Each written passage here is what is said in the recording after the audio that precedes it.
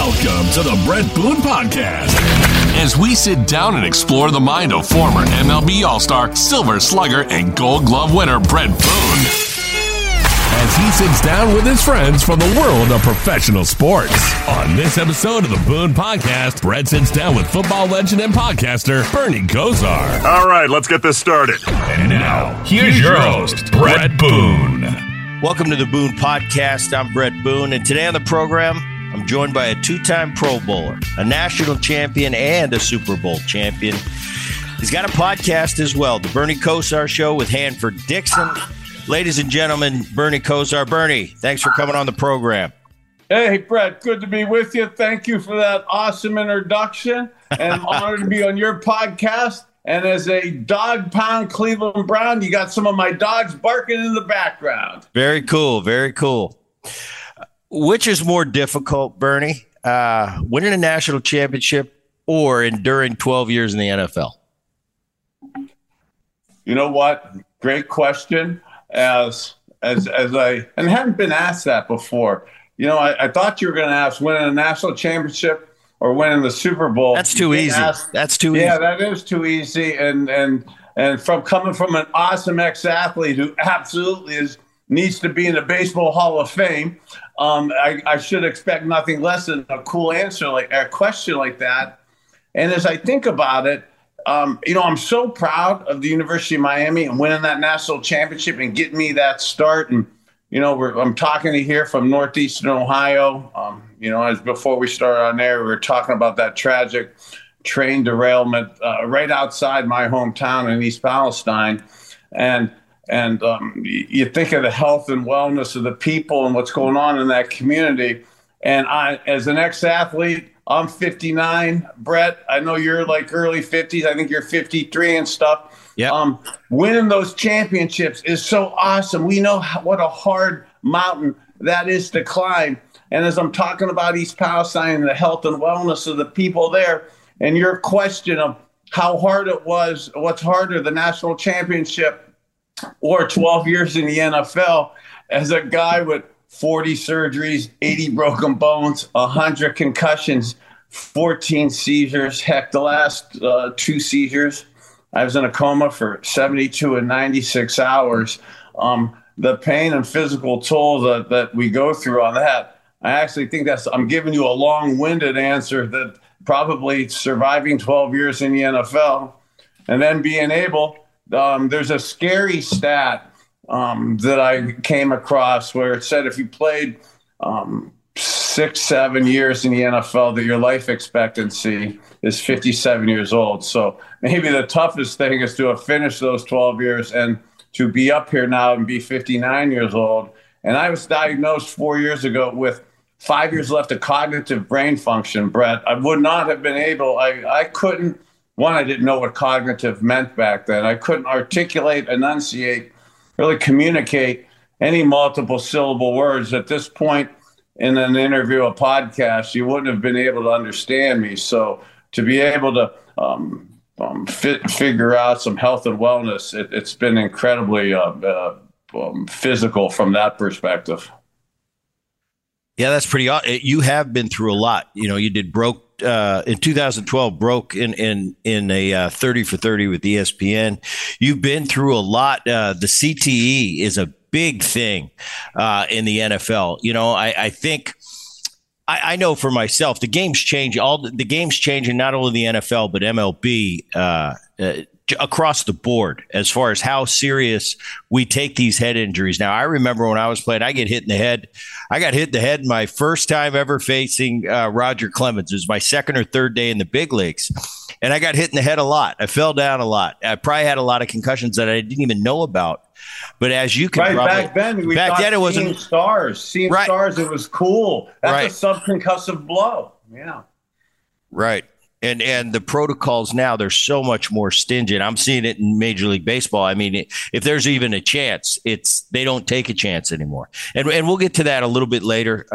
Hey, Brett, I'm sorry. And I know it's your podcast. So the 1992 Roger Clemens hitting you in the head, right? That type of concussion back then in the late 80s, early 90s, and and I'm going to make it. This is somewhat of a joke, but it really is a serious factual comment. Is the technology and the concussion protocols and the concussion tests are so much more stringent today, and much better for the players and stuff. Heck, in football back then, I don't know about you baseball guys, but our concussion evaluation, I don't know, was the finger test. Yeah. So the trainer would come out, and before the season, you were coached up to say, hey, if you get dinged, if you get your bell rung, if you think you got a concussion, you're going to be evaluated, and you're going to get the finger test, and it's never going to be 1 because that's too easy, and we're never going to give you 3 because you may miss that. So it's always we're going to stick up 2. So you put up every time you know it's going to be 2. And unfortunately, I was getting hit so much that a couple times towards the end of my career, the trainers hadn't even gone out there, hadn't got the words out of their mouth. And they say, how many fingers are up? I go 2. And then they hadn't put them up. And they go, yeah, you're lying. You're making it up. And I'm like, no, I'm not making them up. I'm Nostradamus. I could see the future. I knew what you were going to do. I can't possibly be concussed with something like that going on. But that's long-term detrimental to some of the things that at least myself have had to overcome over the years. And you had mentioned in passing the 2012 30-30 broke.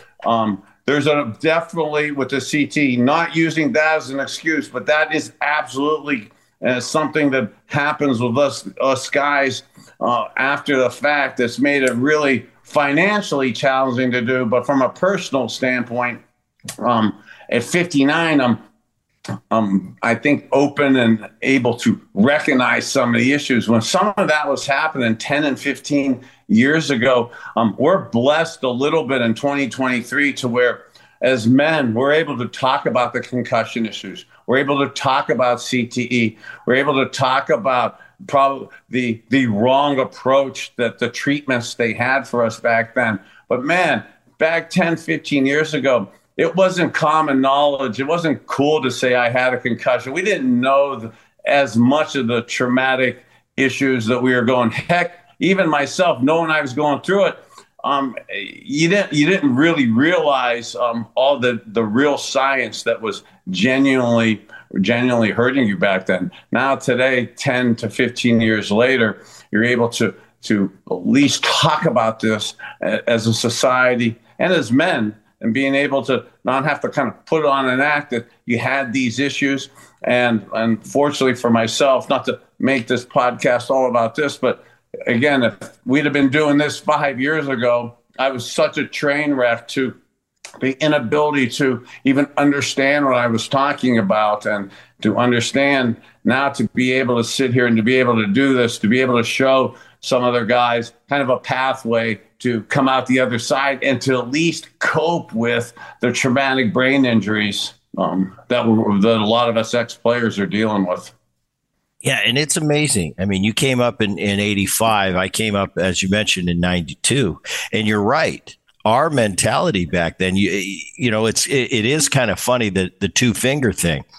But our mentality, and definitely in baseball, and I'm sure in football, was very similar, was you were a tough guy. And you don't care what happens to you on the field. Your obligation to your team, to your teammates, is to get your ass back out on the field for the next play. I remember, it was kind of a badge of honor. It was absolutely because I played a lot of games where I probably shouldn't have been playing. And not for head injuries, but for other things. But back then it was, no, you got to show these guys that you're going to get back out there. And a little nick, and, baseball and football is apples and oranges. Years ago.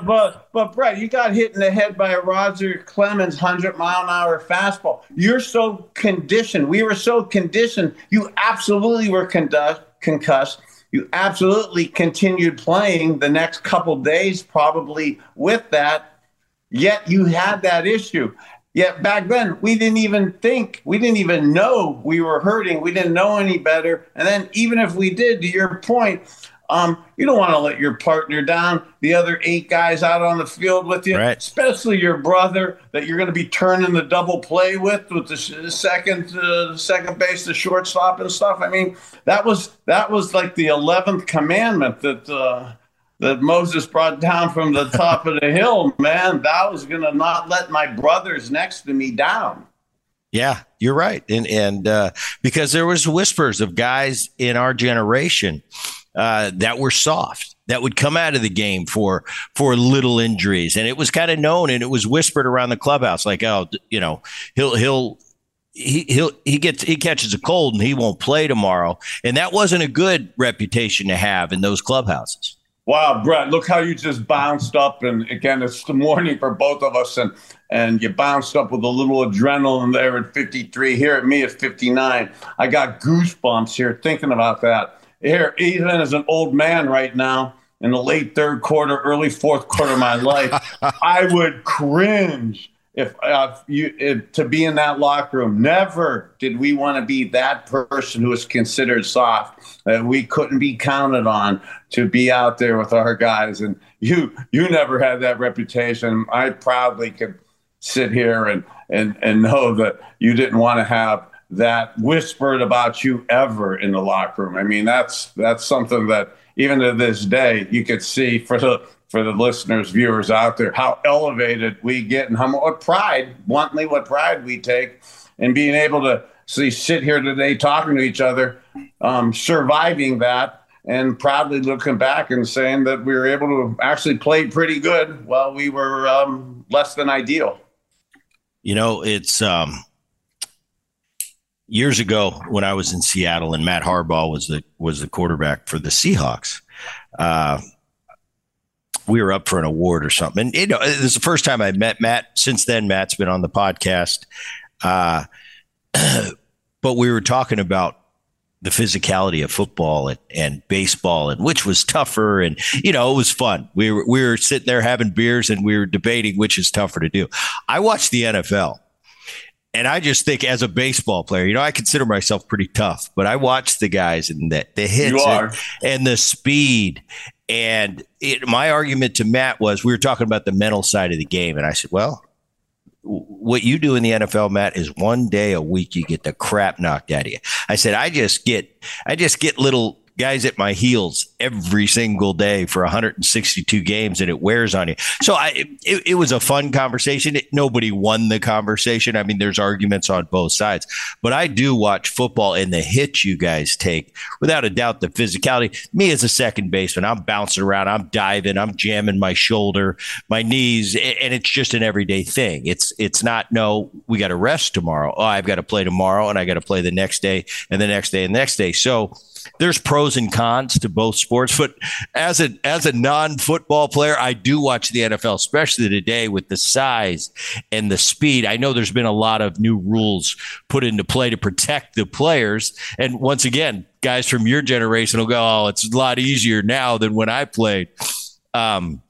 But I couldn't imagine, like I said, as never a guy that's gone across the middle, never dropped back and gotten blindsided and hit the turf. And like you said, see stars.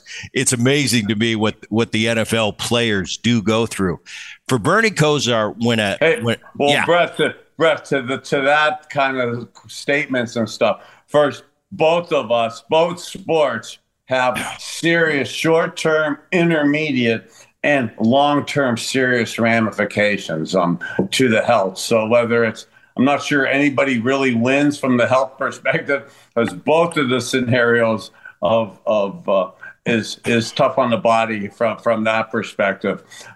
But in the spirit of levity and kind of talking about some of the health and stuff, as you were talking about that once a week thing, and not to be on my soapbox here, homily for the younger listeners out there, I'm a big flag football proponent early on. You don't need to be banging heads super early in third, fourth, fifth grade. Okay, I didn't start playing football till seventh, eighth grade, and I still ended up making it to the NFL.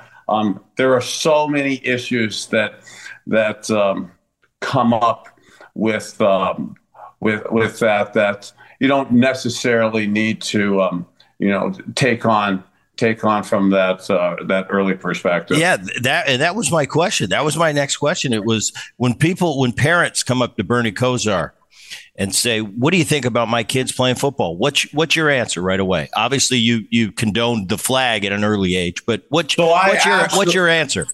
So I absolutely love in sports, and it's a tricky thing now with how society's changed. Like, I'm not saying this is right, but it absolutely helped me that I was paddled in school, hit by my parents when I was out of line, massively yelled at and hit by my coaches and stuff. And it so helped me. It so motivated me. It kept me in line as a kid. The structure and discipline that sports and going to practice and being on time, and even heck today for the podcast. I mean, it's so ingrained in you to actually be early. I love that discipline and structure that it teaches you.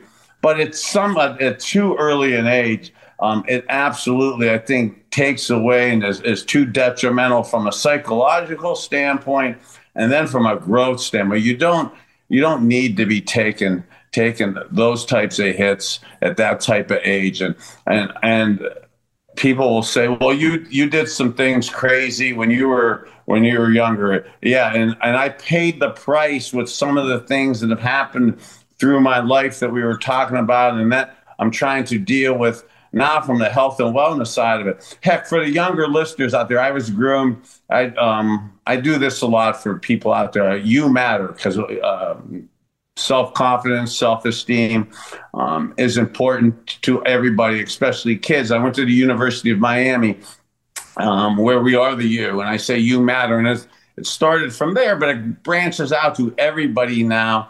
And some of the things I learned at the U from the great Jim Kelly, Hall of Fame quarterback and stuff. But we talk a lot, like I'm talking too much here. I didn't wear a mouthpiece. Brett, God, it was that stupid. So now hockey players don't have their front teeth.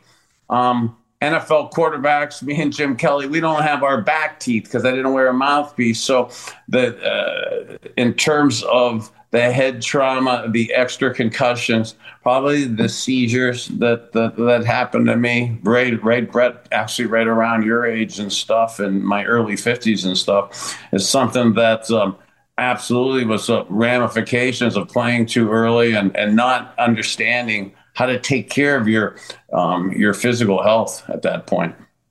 That's funny you mentioned the mouthpiece. That's something, yeah, some guys are like, why do I need a mouthpiece? I didn't wear a cup until my third year in the big leagues. And it didn't happen in a game, but during batting practice one day, I was taking ground balls and I took one. And I ran in, and it was one of the worst pains I've ever had. And I ran in and I wear a cup. I wore a cup for the rest of my career. But no, I understand what you're talking about. Hey, oh gosh, hey, so I want to keep this. I want to keep this podcast PG rated and stuff. But to your cup and to your equipment, quarterbacks in the 80s. Okay, at times that was a big question. Do you wear them? Do you not wear them? At times I didn't wear them. Everything went at the bottom of the huddle in the 80s, what they did to the quarterbacks, the punching, the grabbing for the balls, right, the grabbing for personal parts of your anatomy and stuff. I could massively digress into an R-rated show right now, okay? And I talk about actually after some games to some of the things that would happen in the bottom of the pile, and it's going to seem like I'm embellishing on this story or that I'm back drinking again, but to have bite marks down by your Johnson, okay, from right, guys actually punching and biting you down there and having teeth marks, okay, after a game. So I recommend from the 80s actually wearing the cup. Wear the cup. Wear the cup. Big. Obviously, I don't know how much he is, but he was a big part of your career, starting at the University of Miami. He was also your coach for the Dolphins and for the Dallas Cowboys. 3 times you were with Jimmy Johnson. The only guy I was with multiple times was Lou Piniella. I was with Lou Piniella as a young player, my first time around the block, and man, Did we? And it's well documented on this podcast. Me and Lou, when I was a kid, I mean, we went round and round. It did not see eye to eye. Second time around in Seattle, I was with Lou. To this day, one of my favorite men in the world, and we're as tight as you possibly could be, and just a special man in my life. Jimmy Johnson 3 times. What's your relationship? Wow, Brett, thanks for sharing that story. I had known that you had been with Coach Lou a couple of times and hadn't pieced that story together and hadn't heard it like that. And as you were saying that, and we were talking about a cup in the previous question. I was reaching into my pocket, not to check my cup, okay, but to grab my Super Bowl ring that I got from Jimmy Johnson with the Cowboys. And I am so proud, and thanks for sharing your part of the story and asking that question, because I'm so proud to have been the only player to have played with Jimmy Johnson at the University of Miami, at the Dallas Cowboys, and then finished my career with him at the Miami Dolphins. And as you're saying that, in youth, we were all fiery, and you and me didn't have these long careers, and we're both sitting here coolly, calmly, maturely, and professionally today. But I'll at least say for myself, at times in my youth, I was a lot more fiery and not as professional. And your story about you and Lou kind of going at it early in your career, the first go round, and then coming around the second go round, and now he's one of your best brothers in the world and one of your closest people. Man, I could actually echo almost that same type of scenario. We won the national championship in 1983. Coach Howard Stellenberger was our head coach. God bless him. Love him so much. My father in football. Coached the offensive coordinator for the undefeated 1972 Miami Dolphins and the great Don Shula. It's so awesome to have also been with the great Don Shula as one of my coaches. I've been so blessed with so many awesome coaches. But the business of sports, when we won the national championship, Brett, I hadn't understood it. I still really thought it was a game and we did it for fun, especially in college. But back then, we win a national championship. Coach Stellenberger did not get another contract, didn't get renewed, didn't get extended, and that. So he left to go to the USFL. Jimmy Johnson came in an incredibly challenging situation with a University of Miami championship team. He didn't get spring practice. He came in like middle of June. This training camp was going to start 8 weeks later. I mean, that's almost unfathomable to think a head coach is going to get a staff together, put a system together in 6 to 8 weeks, and then compete for a national championship. He came in. We had a rocky first year. We didn't maximize the talent like we wanted to. And I can say somewhat similar story. I think Jimmy would somewhat say that we had a good relationship, but it was a little rocky. We butted heads at times. And then, man, the second go-round was so beautiful in Dallas. And then having a third dance with him at the Miami Dolphins. And to this day, I was so proud to watch him go into the Pro Football Hall of Fame. And I could echo and almost reiterate, the same type of relationship that you have with Coach Lou. Yeah, Lou, early, he was testing me, He wanted to know I was this young, spry, not arrogant, but man, I was pretty sure of myself, and he was trying to teach me lessons, and I would resist, and then I'd look, as we all mature, we get older, we become veteran players, we look back and go, I see what he was trying to do back then, and we all learned lessons, but it was a neat thing for myself and Lou when we got back together in 2001. Like I said, it was so cool, and to this day, one of my favorite men in the world. You talk about the University of Miami, the U, and you hear a lot about it. Recently, I had Warren Sapp on the program, and he talked about playing at Miami. How did a kid from Cleveland, Bernie Kosar, end up at the U? And I want to know this. I know back then that was the place to be. That was the party. That was the concert. I went to USC, great school, great football. Right on. Yeah, great football. My daughter graduated. My youngest daughter graduated architecture school from the Trojans. So fight on there. Yeah, different though. As far as great history, a lot of great teams, national championships. To this day, you go to USC, it's all about the football team. For us as students, I'd go to the football game, but it was halftime. Where are we going to the party on Fraternity Row? For me, the first time I saw a real college football game where I looked around and it was different. We took a trip to Notre Dame. And it was Notre Dame SC, and that's still a big rivalry to this day. And I remember sitting in the stadium in Notre Dame and on those bench seats, and none of the students left at halftime. That was serious business. And on Saturday, you stay for the whole game because that's what everything in that area is about. SC, a little bit different, laid back, Southern California. University of Miami. What was so special about those times? What made you University of Miami football what it is? We were talking about Coach Johnson and the Dolphins, and I was thinking about our mutual friend Todd Nielsen and how we got together for doing this podcast with the Dolphins. So Todd will love that. He'll love that shout out. Todd. Yeah, we're gonna give him a shout out, man. I was stomping around the facility there last week, so love that. But again, Coach Snellenberger recruited me, and he had the University of Miami and the city of Miami is an awesome city. But in the early 80s, it wasn't the Miami that we know today. The Mario boat lift happened with Fidel Castro and Cuba. So he had led a lot of people from his prisons had come out to Miami. So there was a lot of action. The movie Scarface came out. I say movie, that wasn't a movie. It was a documentary for the time frame down there. There was violence, riots in the streets down by the University of Miami. So but I was, and I hadn't really thought about going there as much. But then as a 17-year-old, I've always been tall, slow, and skinny.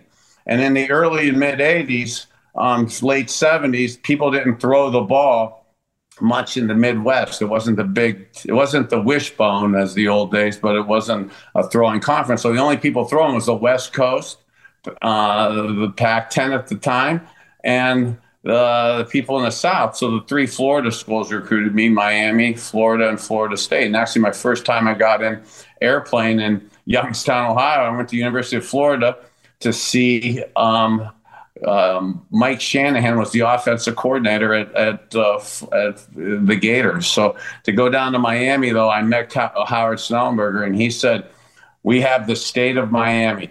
From Orlando down, I get every player on the team except our quarterback, and I want a drop-back throwing quarterback to execute my pro-style offense, and I want it to be you. And I'm still to this day, God bless Coach Snellenberger and coaching heaven, but I'm still afraid of that man. So I still listen to everything he says.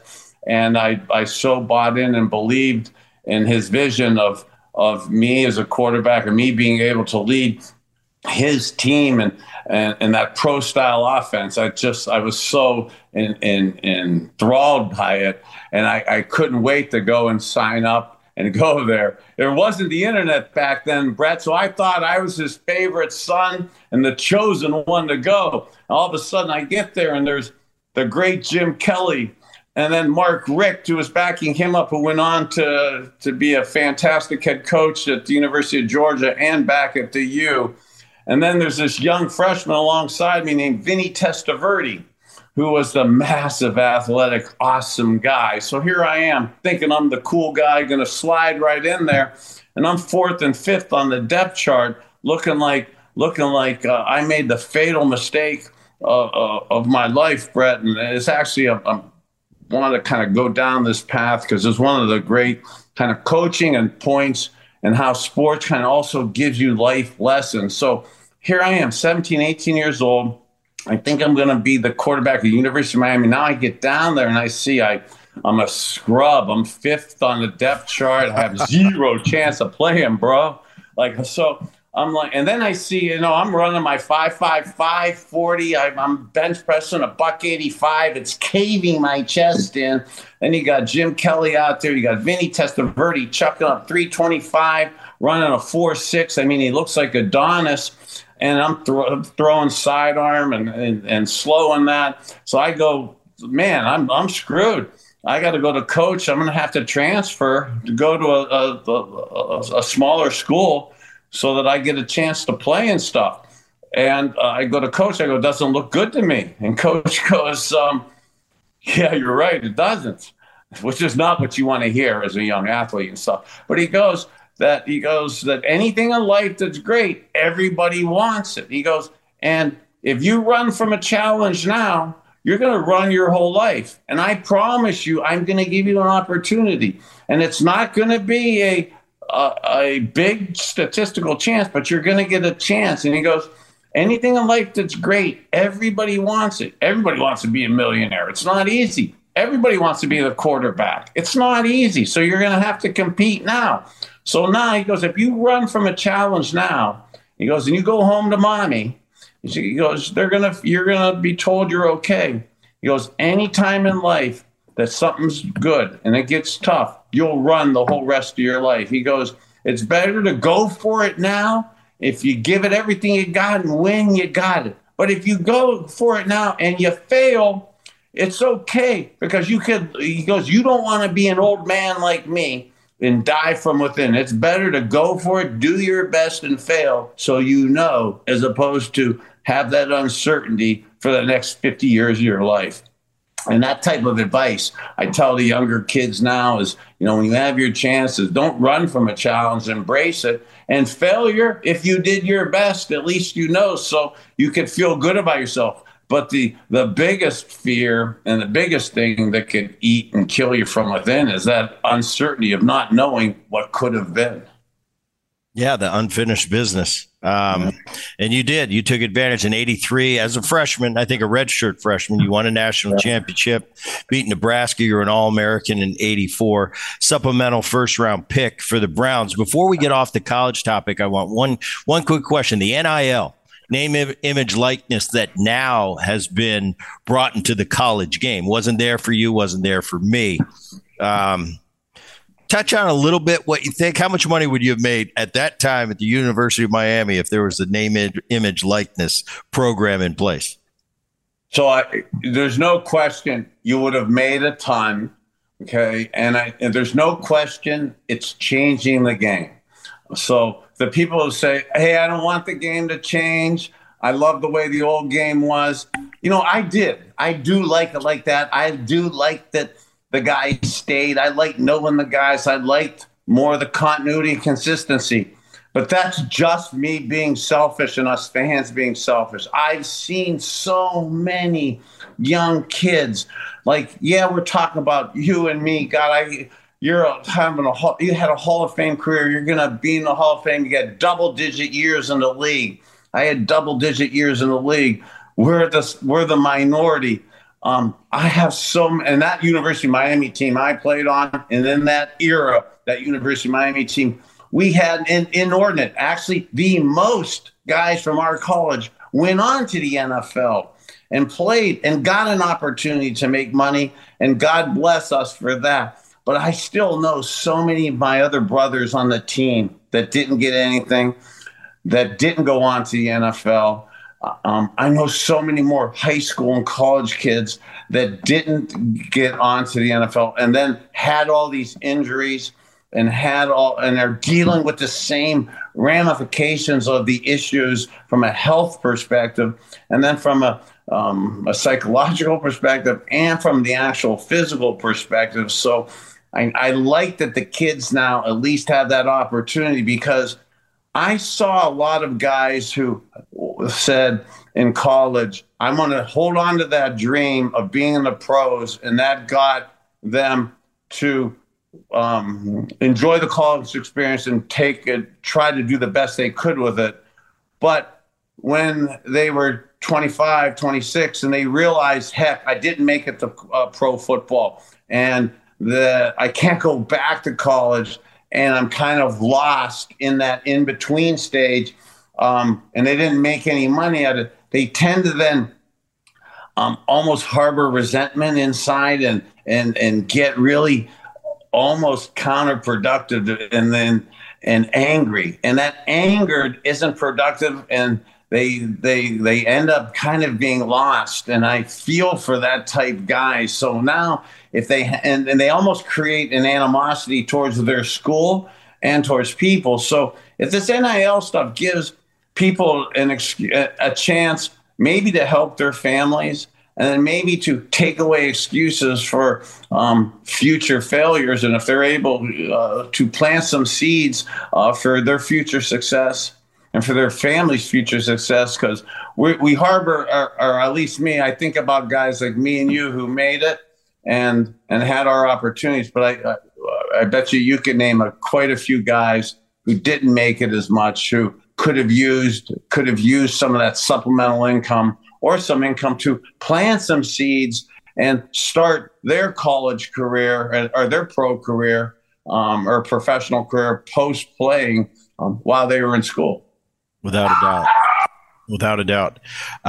There's the dog pound right there. There's our dogs. They chiming in on that. 85 to 93. You're obviously Cleveland Browns. Art Modell was the owner at the time. I go on the radio quite a bit in Cleveland. Usually to talk about the. I'm sorry, I'm going to be correct here. The Guardians.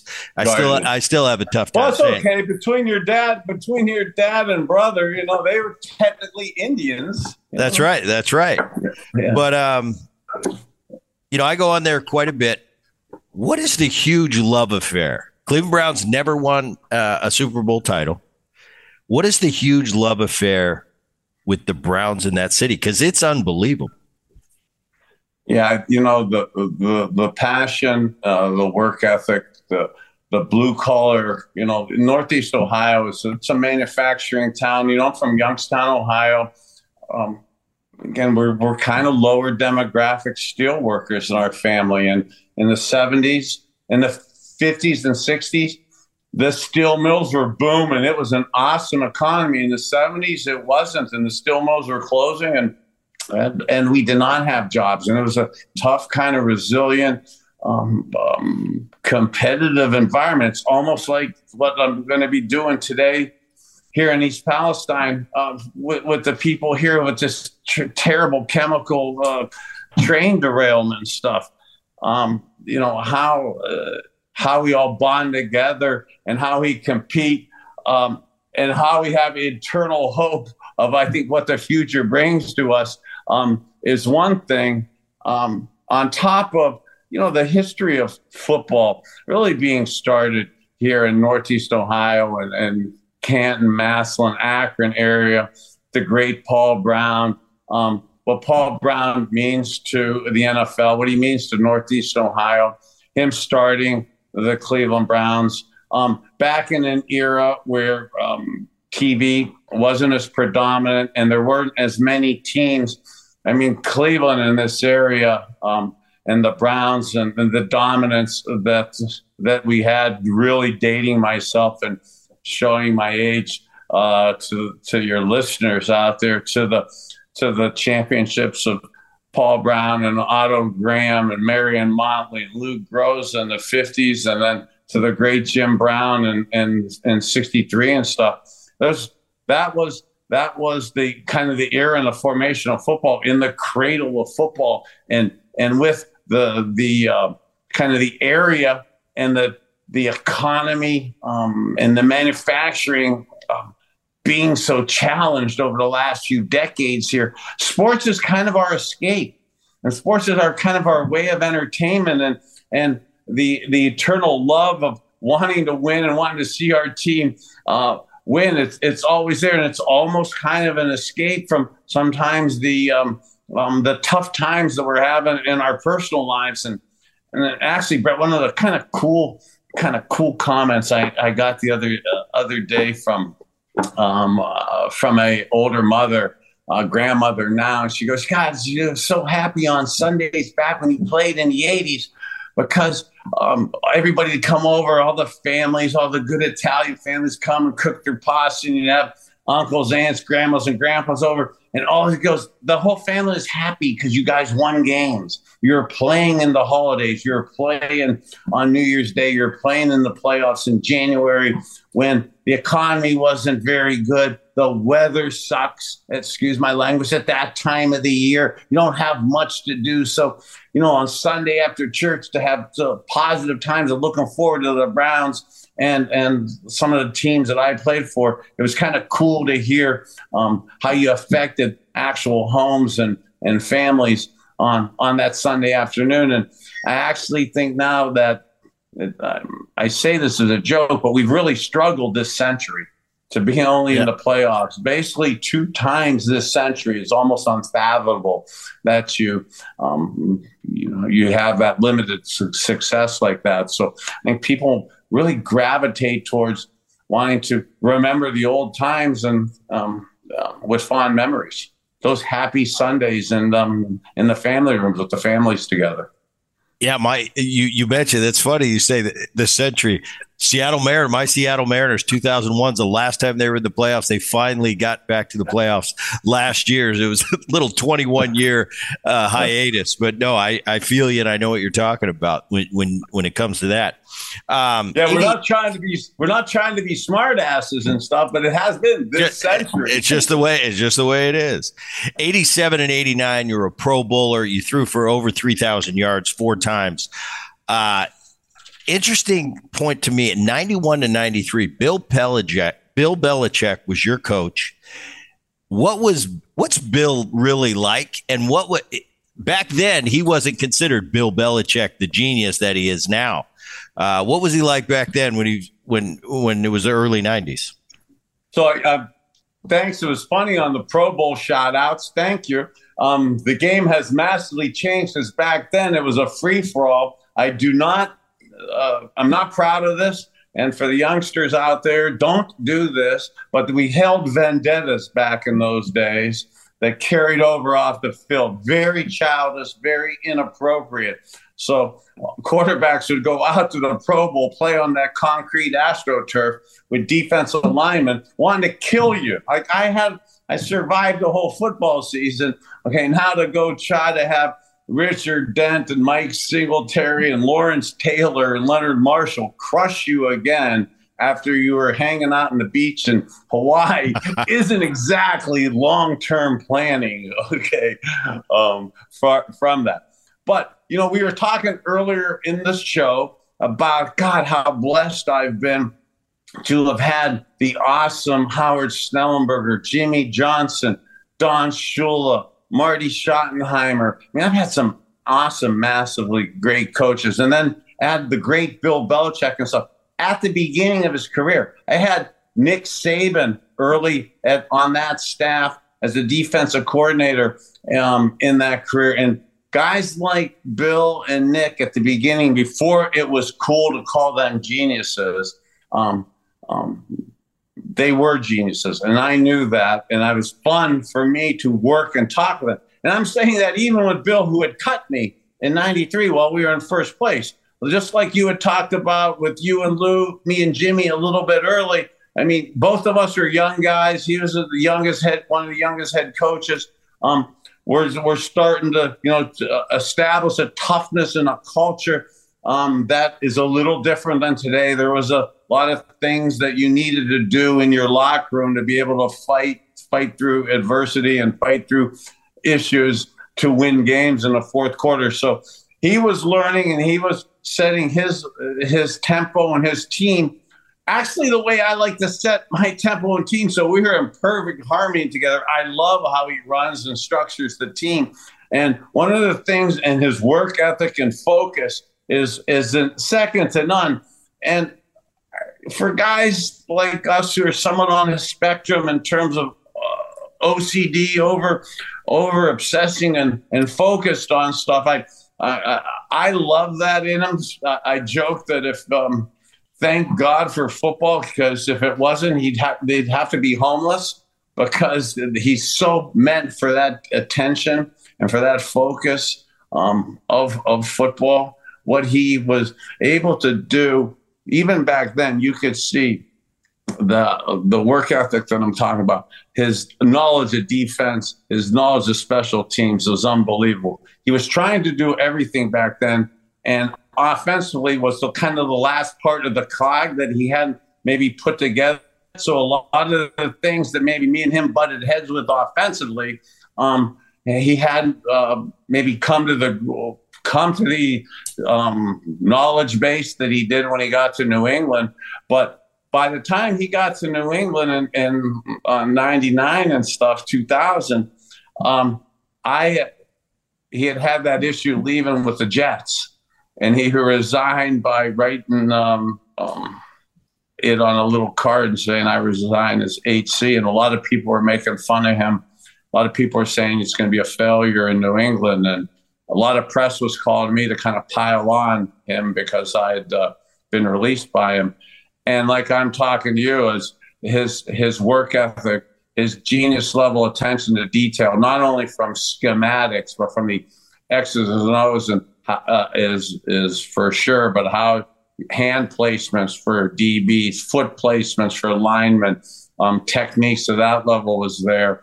And I knew he'd be able to learn the offense. So when I was able to, when people were calling to talk about and kind of make fun of him, I actually said, I think it's going to be one of the most genius moves because he was perfect on defense, perfect on special teams, and he's going to outsource and he'll learn the offense. And that offense that we debated back in the early 90s, he evolved and morphed that into what Drew Bledsoe and Tom Brady did.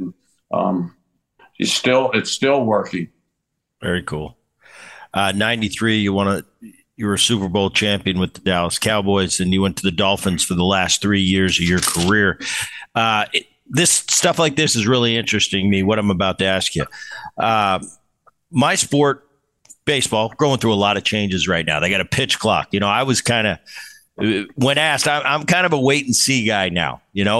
My first reaction is, hell no, we don't want a pitch clock. I've always said the one thing about baseball that separates itself is there's no timer. It ends when it ends. It's just the way it is. Now all of a sudden they're trying this pitch clock out.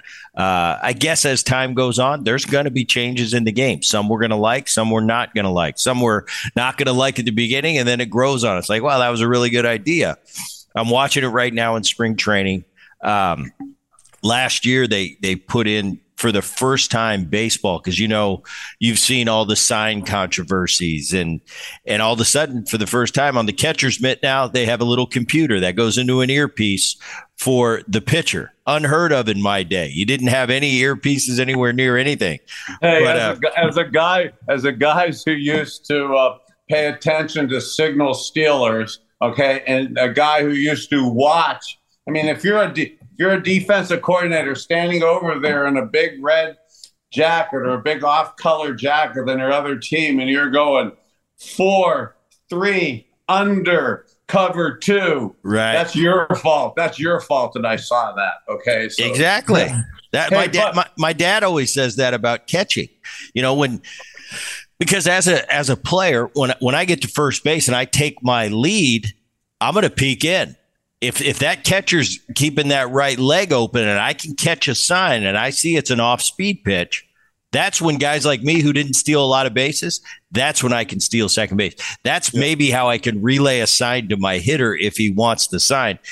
And I asked, go ahead. Well, I was going to say, as you're saying that, leading off first base, and I'm going to say this, and this may digress the podcast, and I'm not saying this for shock effect, but I'm sitting there on signal stealing. I'm sitting there watching it was the Indians back then, Indians Astros in the playoffs. Okay, on the field, the first base field level boxes at Progressive Field at now Guardian Stadium. So now Guardian, right? Guardian. So if you could put yourself down there, okay, right, field level next to the dugouts, right? Okay. Now the Guardians are on the other side. The Astros there. I'm in there with our group who has that box and some of the Astros front office, and and God, couple of guys that you would know from Houston, okay, whose names go down in the annals of baseball history, okay. And I'm watching, I'm like, heck, I see you guys stealing signals, okay. The way that they had, okay, in the playoffs back then, before that had come out, and people would say, "Oh, you can't do that. It's so quick. You can't relay that information." But you could see the mechanics of cameras and signals and signs, and how people pay attention to that, and how that was done back then. Well, here's my take on it, and I have a different take than most people about that whole Astros, that whole situation. The game of baseball has always been about sign stealing.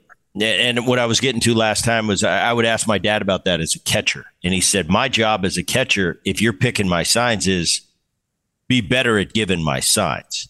So if we're all aware of when we step onto that field, we are under surveillance 24/7, get better at giving your signs. I was always watching because there were a lot of smart base runners that could depict signs and decipher what we were trying to do, and they'd relay them to the hitter. Now, in my game, it's fair game until if I catch you, though, there's going to be a price to be paid. It's an eye for an eye. And next time you might be wearing one in the neck, and we're going to look at each other and go, all right, let's squash it. We're even, move on from there. I wasn't very good at stealing signs, but if one of the guys on my team would give me a tip on, hey, if you get out second base, it's this, and I could decide, I would do it.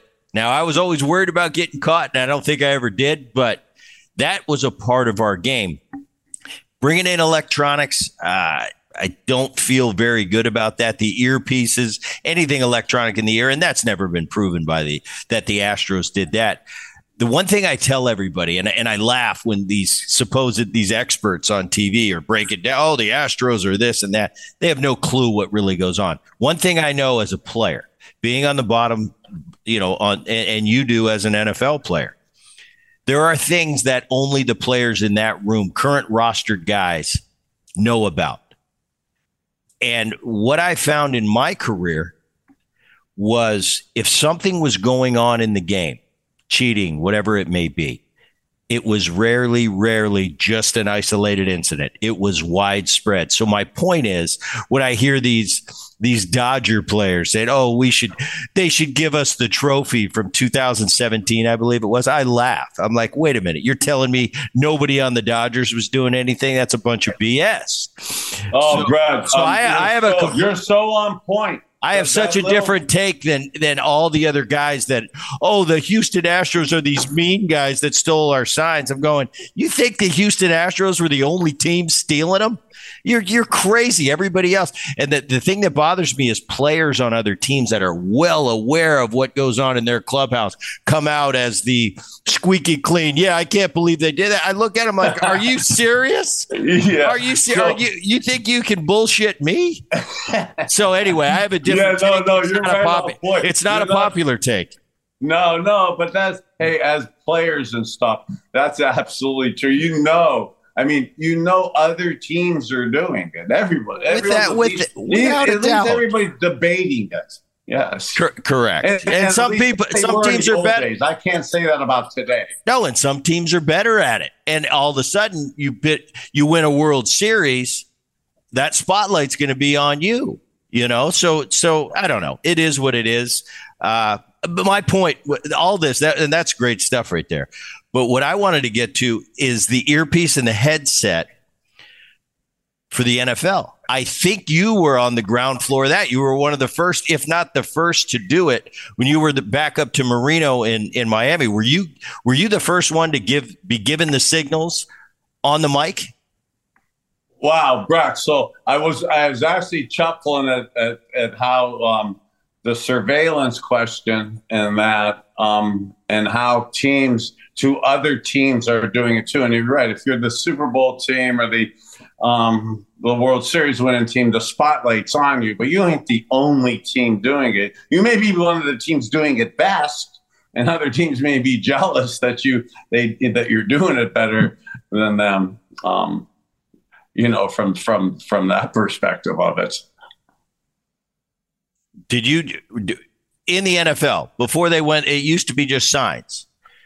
Then they went to the headset, right, where they had a mic. Yeah. So, and again, to that is one. Thank you for showing your age and bringing that up. And actually, when I was with Todd the other day down with Dolphin camp, and I said this in confidence. And I should probably say this more. I'm glad you kind of asked this, and it's kicking into my CTE head right now. Is what an honor! It was the first year that the headsets, the microphones were in from the coach to the quarterback, and from that. So when I was actually playing, that was hard for me to get used to because I'm from the old school. I was a quarterback who basically called my own plays. And with the concussion issues, I really don't like stuff going on in my head. So I didn't really want that from a playing standpoint. And that was that first year. But now it's towards the end of my career. My health and my body is starting to deteriorate. I'm not at the level of quarterback that I was when I was younger. Oh, and by the way, the great Dan Marino is the quarterback for the Dolphins, and the great Don Shula is the head coach for the Miami Dolphins too. So I'm the backup quarterback. Typically, the coaches are on the microphones to the quarterback. And I haven't told this story too much because I ultimately so believe in love, respect, and there's a respect that you and me have as older school players that we have for the players that were in front of us and for our coaches that were in front of us. And you being a third generation player, you probably know that as good, if not better than me and stuff. So Coach Shula, who I'm actually getting teared up a little bit thinking about this now, as we're getting older, heck, I'm getting older. The CTE stuff is a little real. We're not on 7-second delay now, but sometimes you can't get a thought from your head to your mouth. And it's okay. One thing, man, cool, Brett, me and you are buddies. We're friends. We're just talking here. You can edit it out. It's just a podcast. Okay. So be it. Okay. But 1:00 on Sunday afternoon, or actually worse, 1:00 game, and it's 5 minutes to 4. Okay. And the game's almost over. And you're the coach calling plays. You can't have some of them slip-ups. I've had some older coaches, okay, at times on the sidelines, just like if I was on the sidelines right now, okay? Could I come up perfectly within a split second, the decision-making that I need to make to come up with that adjustment to an adjustment that the other coach made to come up with that perfect play in 1.7 seconds and execute it like you need to on a 3-step drop? I'd be challenged to do that on a consistent basis now. But in my youth, I was good at that. And for Coach Shula, at the beginning of a new toy like that, to be able to trust a player, not even a coach, to trust me to be the guy to make those decisions, but yet make it look like the coaches are making those decisions, and then be able to talk to the great Dan Marino. And then because I'm not really as athletic as most of you good athletes and stuff, I had to kind of get into my career by using my brain. And it sucks now that it's concussed and damaged, but back then it wasn't as concussed and damaged. So I wouldn't waste plays. So I came up with some kind of creative off the cuff type plays. And me and Gary Danielson were the innovators of the spike clock play back in the mid 80s.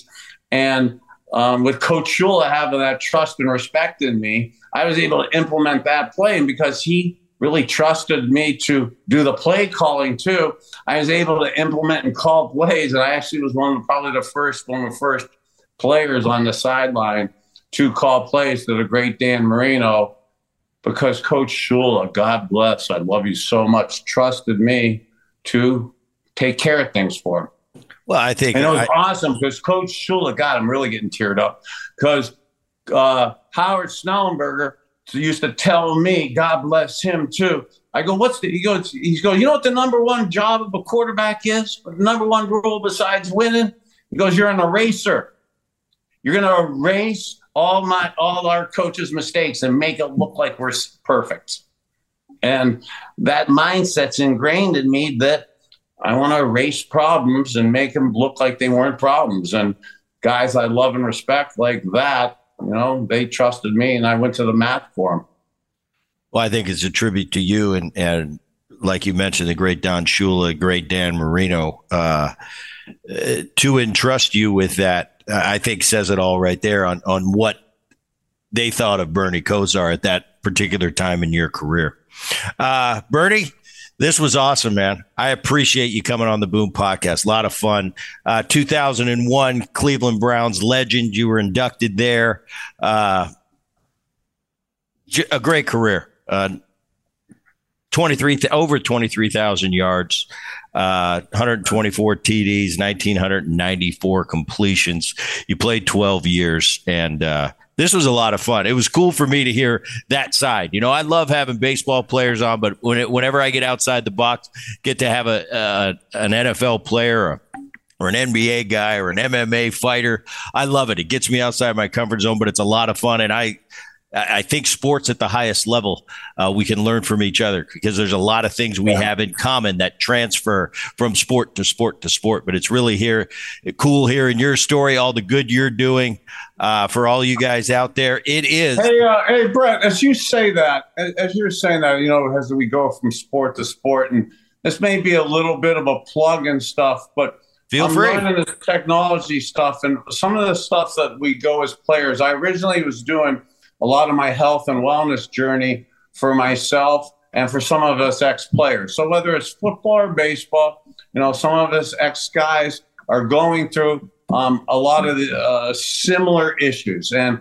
especially when it comes to health, wellness, getting off of pharma, getting away from some of the medications and stuff. How do we have a healthier, longer lifestyle in that? I've also started raising a lot of money for a lot of us ex-players and for people who can't really afford to get. You baseball guys have done a way massively better job with your retirements and your union in terms of taking care of your own. We have done a horrible job in the NFL and with our ex-players and taking care of guys our age and stuff. And then guys, when they first come out so that they could make it to my age, I started this journey with the great Junior Seau and Dave Durison, who have gone through and unfortunately committed suicide and saved their brains for research and stuff. I've kept up with some of the research and raising money for some of the things for guys so they don't have to go down that path, and for teaching youth some ways to not have those dark type decades that some of us have had. So look for me on social media and some of the stuff I'm going to try to promote with it. Anybody out there, I'm on Twitter and I'm trying to learn this subscription, super Twitter followers. The money I'm going to get on there for you guys following me, I'm going to help put back into helping guys like us be able to, get healthy and continue a lifestyle that, and a life that's being able to be productive out there, because so many of us aren't able now to really cope mentally and or physically. So God bless you, brother. I enjoyed being with you today. So Bernie, is the best way for those of you out there listening to the Boone podcast, if you're interested in what Bernie was talking about and contributing, is the best way to reach out to you on your social media? Yeah, I'm at Bernie Kosar QB on Twitter. Very cool. Go check him out. And the great Bernie Kosar, a lot of fun, interesting. I'm glad to see all the good you're doing in life, and that followed by obviously a great NFL career. As we do each and every Boone podcast, at the end of the podcast, we kick it back to the voice of the podcast. And that voice is Dan Levy. Dan? That's going to wrap it up for the Boone Podcast. My name is Dan Levy, and I'm the technical director, producer, and voice of the Boone Podcast. The executive producer is Rich Herrera. The digital content for the Boone Podcast is provided by Liz Landry. Please share the Boone Podcast with neighbors and friends, and make sure you subscribe to the Boone Podcast so you never miss an episode of the show. And while you're at it, please give it a 5-star rating and share your feelings about the Boone Podcast by leaving a review on whatever platform you listen to the show. For all of us here on the Boone Podcast, I'm Dan Levy. Thanks for listening.